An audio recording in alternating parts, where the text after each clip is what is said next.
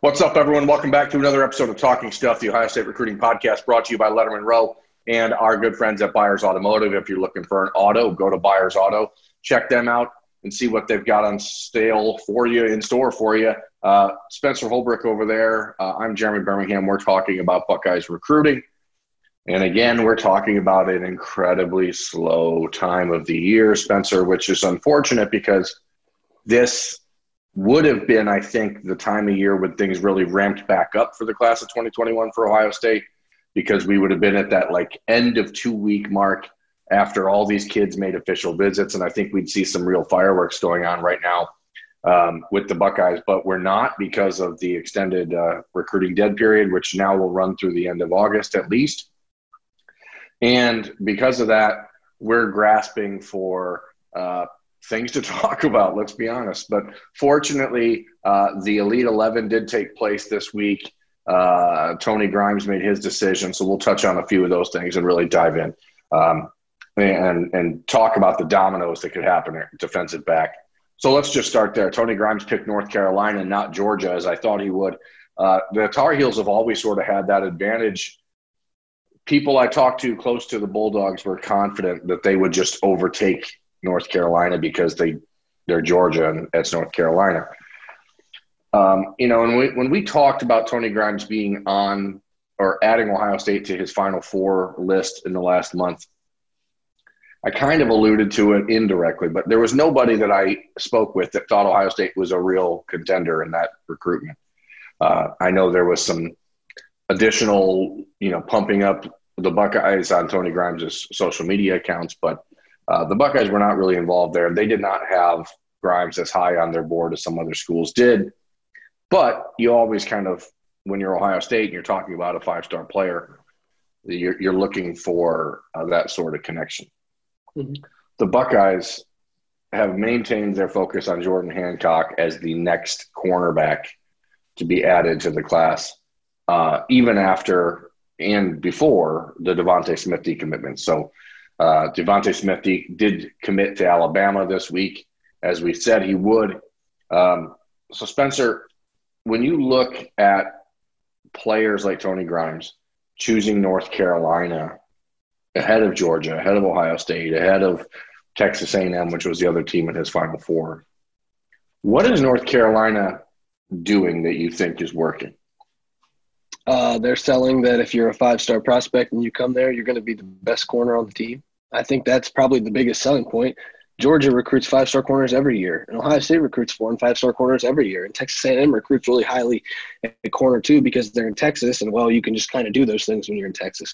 And then there's North Carolina, who had been recruiting, if you look at their last few years, projecting upward just because the talent level in the state of North Carolina is getting better. But then you look at the corners on the roster. It's a lot of 3-star, low 4-star guys, and that'll win you ACC games. But when you can tell a 5-star cornerback, if you come in and work hard on day one, you will be a starter. That's a pretty tough sell that Ohio State can't make. Ohio State cannot make that sell no matter what they do. And Georgia can't make that sell because they recruited 2 5-star corners in the last 2 cycles. So it's a little easier for North Carolina to sell the dream. I think North Carolina is probably going to be pretty good this year. And so I don't think that it's going to be like a Tennessee situation where if you go 6-6 or 7-5, the dream you're selling is kind of dead. Yeah. I think North Carolina will probably be better than that. So it's a good situation for them to be in right now, but you wonder if it's sustainable, because next year when they go after that 2022 5-star cornerback, they can't say, hey, you'll be the guy right away because Tony Grimes will be there. So it's interesting. It's a one-cycle thing, I feel like, to be able to sell what North Carolina is selling, but if they can get it while it's there, by all means. Yeah, they need to go out and prove that they are the primary competition to Clemson in the ACC, which, they had Clemson on the ropes a year ago, and you never know how different last season goes if they win that game. But they've certainly shown that they're on the cusp of that. Sam Howell, the quarterback's a really dynamic young player, sophomore. My thought with them is that Dre Bly, who's their cornerbacks coach, is a former North Carolina corner and a guy who played in the NFL, very well known. That sort of connection is hard to beat in a lot of times when you're looking at a player who's from the same area as Tony Grimes, can play the same position, can have those conversations. But again, from an Ohio State perspective, to wrap that up, like Tony Grimes in Ohio State was never really a thing. So I know that we should talk about it because he's had Ohio State on that final list and had the hat on the table. But the Buckeyes' preference and the Buckeyes' priority has been Jordan Hancock, the Clemson commit, for a year now, and that is still where it lies. Does that mean anything's going to happen there? I don't know. I don't think it guarantees anything. Jordan Hancock was on another video podcast the other day and said that he's 100% committed to Clemson, and that's it, right? But he talks to Ohio State every single day. He talks to the Ohio State commits every single day.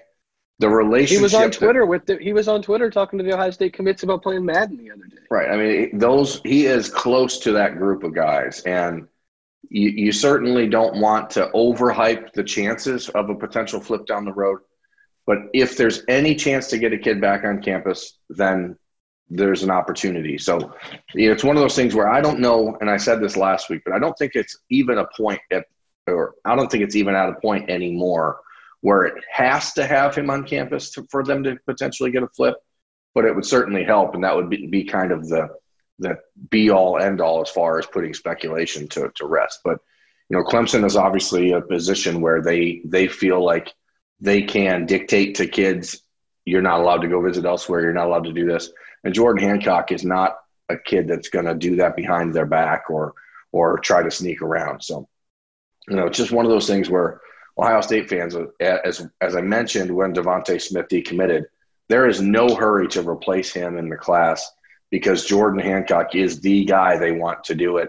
And if you add another player at that spot right now, maybe that decreases the odds even a little bit. So you don't even want to fiddle around with that. Berm, I'm going to say something a little off topic, but I guess it relates to getting Jordan Hancock back on campus. Ohio State fans who tweet at recruits, you are going to do a lot better for Ohio State recruiting if you decrease coronavirus numbers and allow the dead period to end than you will at tweeting at them. So I just wanted to get that in there because, the dead period, I think Jordan Hancock, it's going to come down to whether the dead period's extended because I believe if Ohio State can get him back on campus, I truly believe he will flip because I think he's close enough with the class and everything that you've told me and what we've heard. Yeah. I just think that relationship is very strong, and sometimes your relationship can win out even with a kid who's already committed. But I just think if the recruiting dead period gets extended, I think it's going to be hard for them to flip.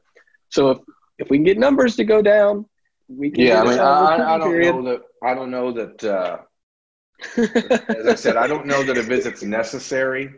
It would certainly be helpful. How that happens, I don't think that. I believe it was trending in a negative direction for college football to have recruiting visits at all this year, regardless of the spike that's happened in the last few weeks. I think that the long-term effect of this is going to be very negative for the class of 2021, and a lot of kids are going to have to make some tough decisions when it comes to making college choices based entirely on virtual visits. So that's neither here nor there.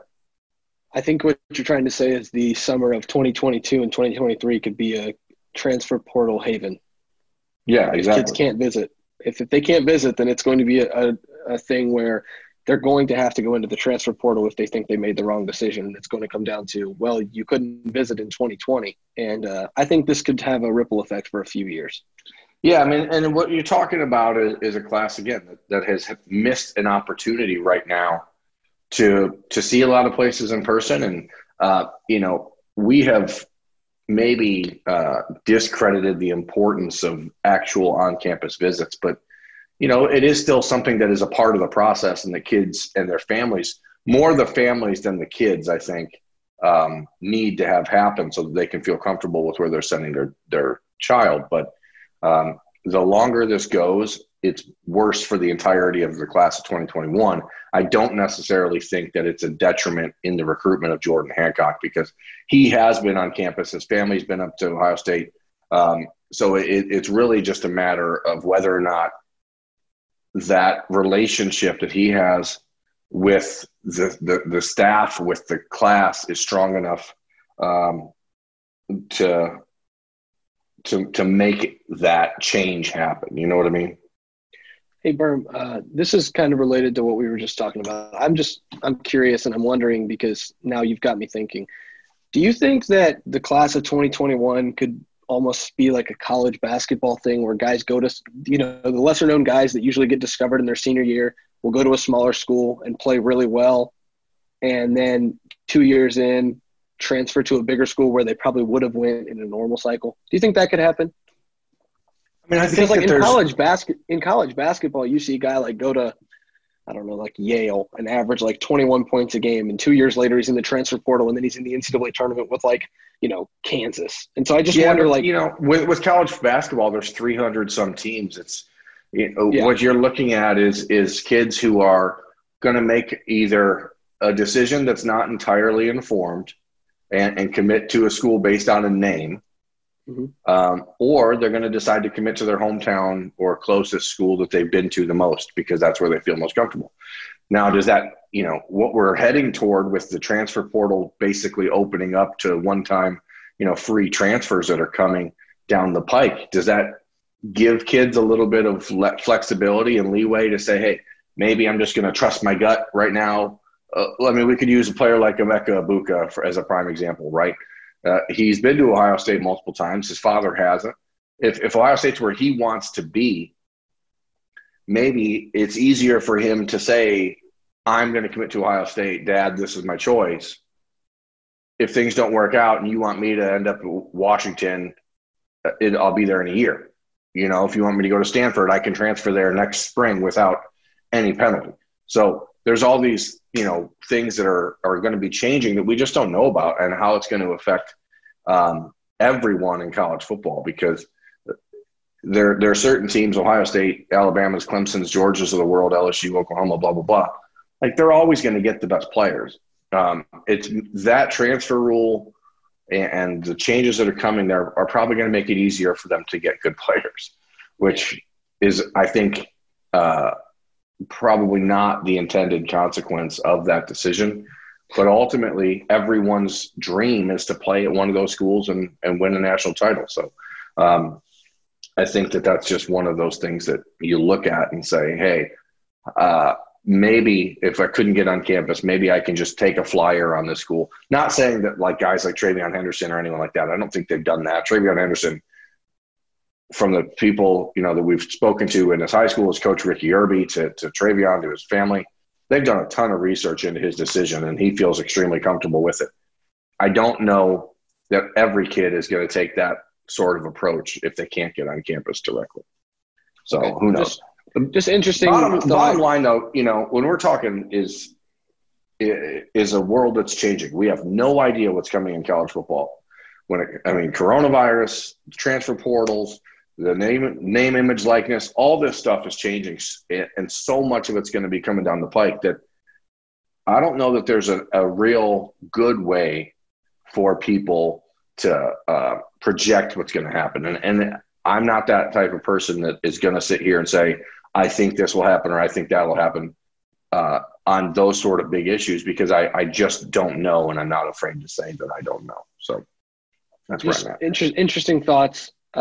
Didn't mean to weigh down the show a little bit, but I know it's tight ends week. I know you got some tight end stuff you want to cover. Well, I'm never weighed down by conversation, Spencer. I love chat. I love to talk stuff. I just wish I had better information about it, because right now no one really does. So it is tight end week, and that's what, we are talking about recruiting tight ends. And again, we talked about this 2 weeks ago when Hudson Wolf made his decision to commit to Tennessee. But after doing a little digging this week and talking to people, I really feel more and more confident that Ohio State is just going to stick with one tight end again in the class of 2021, as they did in the class of 2020. Both times they went into that cycle thinking, hey, let's go get two. But now you don't need to do that. Ohio State was buoyed by the decision of Cade Stover to be a tight end. Mitch Rossi has turned out to be a very capable player. They feel like he's a guy that, even though he's a walk-on, serves in sort of a fourth tight end way right now, that H-back tight end position. And unless Jeremy Ruckert absolutely blows up and goes out and sets the Big Ten on fire this year. I don't think that there's a real concern that he's going to leave early for the NFL draft. And because of that, you're looking at a roster, a tight end room in 2021 of Ruckert, Cade Stover, Mitch Rossi, Joe Royer, and Sam Hart, who's enrolling early, as he told us on Bermanology earlier this week. So you have 5 guys now, and maybe you don't need to go out and get a second in this class, and you start to turn the focus head. Now, the guy like Hudson Wolf, they really wanted him in this class of 2021. Comparisons that I've heard of Hudson Wolf are very positive to Luke Farrell, who Ohio State staff loves. They absolutely love Luke Farrell and think he's one of the most underrated players in America. I think Luke Farrell is going to play in the NFL for a long time. And so that's why there was this kind of push to add Hudson Wolf as the second guy, because they felt like he was a difference maker type of a player. But unless they're convinced that somebody else is going to be able to do that, I don't think they're going to add another tight end in this class. That doesn't mean they're not going to keep looking, though, Spencer. Well, and I think part of that is also because, we just talked about players taking flyers. Well, the number one class in the country is not going to take a flyer on anyone. And I think the second tight end in the class was based on the fact that they were going to be able to scout some of these guys in the summer and get them on campus for some camps, like they did last year with Joe Royer. So I think the idea that they couldn't get a Jack Pugh on campus, they couldn't get a Mitchell Evans on campus, kind of brought down the idea of taking 2 tight ends, because you're not going to take a flyer on an in-state tight end that you don't know if you're willing to take. So I think once the camps got canceled for the summer, I think it was pretty evident that Ohio State was going to be content with Sam Hart and just roll from there, because like you said, that's going to be a deep room even when they lose Luke Farrell after this year. Yeah, and the thing is with those guys, you're talking about, as you mentioned, players that they would normally have had on campus in early June to see exactly where they stand. They are going to watch them very closely. Mitchell Evans has been offered by Florida State, by Notre Dame in recent weeks. Like, the Wadsworth tight end prospect is really starting to get a lot of attention. There are some people who, and myself in this mix, that think he may actually grow into being an offensive tackle. So it's hard to tell exactly where those offers are projecting him at. But at 6'7", 250 pounds already, that's a difficult body style and frame to keep in tight end mode. So when you're more or less looking at a guy who's going to be 6'7", 280 probably, and now you're talking an offensive tackle. But Jack Pugh from Hilliard-Davidson High School is kind of the one I think that people should still pay attention to, because the Buckeyes like him. He's prototypical size, 6'5", 230 pounds. They like a lot about Jack Pugh. They like his build. They like his strength, but they really haven't had a chance to watch him play in person. And until that happens, I don't know how you can really adequately recruit a guy. So they're doing their best to do that. But how long does that take? What does he have to put on tape this season with his senior season? And then there's the other topic, which is, of course, does he want to flip to Ohio State if they do that? So Ohio State is not going to offer anyone in Ohio. This is sort of a thing. If you're looking inside baseball time, if Ohio State doesn't know a player is going to flip to them from the inside of the state, they are not going to offer them, if that makes sense. So if you see an offer for Jack Pugh, you should know something's up. Right. They are not going to offer him unless they know he's going to flip. Like, okay, they won't risk the proverbial egg on the face of offering a kid who's committed elsewhere and then losing him in the end. Like, it's not worth the PR, backlash. It's easier to say, well, we never offered him. We didn't want him. So, if they do end up offering Jack Pugh, it's because they're confident that he will flip from Wisconsin. But if they don't, then you have to, I guess, do the mental gymnastics of trying to figure out, is it because he wasn't going to flip or because they didn't think that he was the right fit? We saw that a couple of years ago with J.D. Duplain, the offensive lineman from Strongsville, who they offered, who was committed to Michigan State, and they thought he would flip and didn't, and it was sort of embarrassing for the Buckeyes. And then the same thing with Nick Samak from Menor High School. in the same class. Another offensive lineman committed to Michigan State who they thought would flip and didn't. And so it's sort of one of those press relations things that they do, which is smart. And that's a lot of tight end talk for one episode of Talking Stuff. I know you also wanted to touch on Kyle McCord. Yeah, the Elite 11, we did talk about that. So Kyle McCord blew away the competition on Tuesday night in their pro day, their combine style drill. He finished first in that event, and overall, from talking to people there, and it seems like he had a pretty darn good week. He did not win the MVP. Caleb Williams did. And I want to talk about that, Spencer, because this is Caleb Williams from the people that are there, and we'll talk about why we weren't there in a second. But Caleb Williams finished not in the top 10 on 2 of the 3 days and yet won the MVP. And Trent Dilfer, who's the figurehead of the Elite 11, when they awarded the MVP, and you could hear it on Twitter if you search out the clip, said, and it's like he put an asterisk on the conversation at the beginning, and that's when you know that something is going to be a load of bullcrap. He said, just a reminder, 75% of the weight of this award is based on your junior tape and your projections, what we think you can be. So it had nothing to do with the actual competition.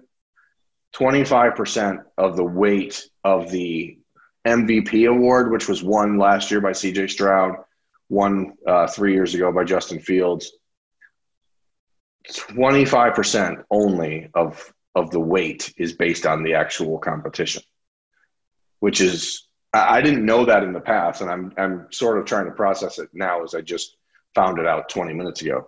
But doesn't that seem absolutely ridiculous? Why have the event? Right, and it speaks to me about the how these major combines like the opening and Elite 11 have kind of lost their soul a little bit. I remember back in 2014, we were at an opening regional in Columbus, and there was a 5-star running back who was on the roster there to, he checked in, he paid his due to be a part of the event, but he had a broken foot and couldn't participate and still received an invitation to the opening despite not even participating, simply because he was a 5-star recruit who wanted to go. And clearly then these events are not based on who's performing the best. It's based on how the companies running them can promote the highest ranked recruits. So it's sort of this like self-fulfilling prophecy. Yeah, well, and it's like, well, not to point fingers, but 247 and Rivals are the 2 main recruiting sites, right? Well, they have Caleb Williams as the number 1 quarterback in the country, and we know that going in, and it's going to be really hard for anybody to top him. Well, 10 guys topped him 2 out of the 3 days. Well, yeah, but he's still the number 1 quarterback in the country, so he's the MVP. Kyle McCord more than held his own end of the bargain up, and I think that's the important thing. It's hard to go into that kind of competition and be, like on top of your game for 3 straight days when you haven't been in that sort of setting for a while. But McCord definitely did that, and Buckeyes fans should feel very confident that Ryan Day knows what he's talking about and knows what he's looking for in a quarterback. And the reason that he picked McCord over guys like Caleb Williams and over guys like J.J. McCarthy was shown on Tuesday in the pro combine, because the accuracy and the touch with the football is what makes Kyle McCord Ryan Day's quarterback. And not to mention, the size, the prototypical 6'4", 210-pound frame, but it's the ability to throw the ball where he wants to put it with the right velocity, with the right touch. That makes Kyle McCord such an important piece of the Buckeyes puzzle. To wrap that all up, though, we keep hearing, and you're going to hear, if you're a fan of college football recruiting and an Ohio State football fan, you're going to keep hearing about Emeka Egbuka and Caleb Williams in Oklahoma. And number one, again, let me preface, Caleb Williams has not committed to Oklahoma yet. He's expected to on Saturday. But Maryland is still making a push. It's very important, obviously, for Maryland to keep him at home. So if Emeka Egbuka's biggest concern is playing with Caleb Williams, it doesn't matter about anything else Ohio State has ever done, right? Like if he wants to play with Caleb Williams, is he going to go to Maryland? I don't think so. But it's an interesting topic because we keep seeing these five-star quarterback conversation, how he's going to change the Oklahoma class and, he's going to force all this other action in that class. But if that's all that matters to Egbuka, then I think Ohio State would admit that they misrepresented or misidentified him or identified him as a top target for the wrong reasons, I guess. That makes sense, or am I just rambling? No, that makes sense. I think McCord had a good week. Everything we saw out of the camp, everything we heard out of the camp says McCord had a good week.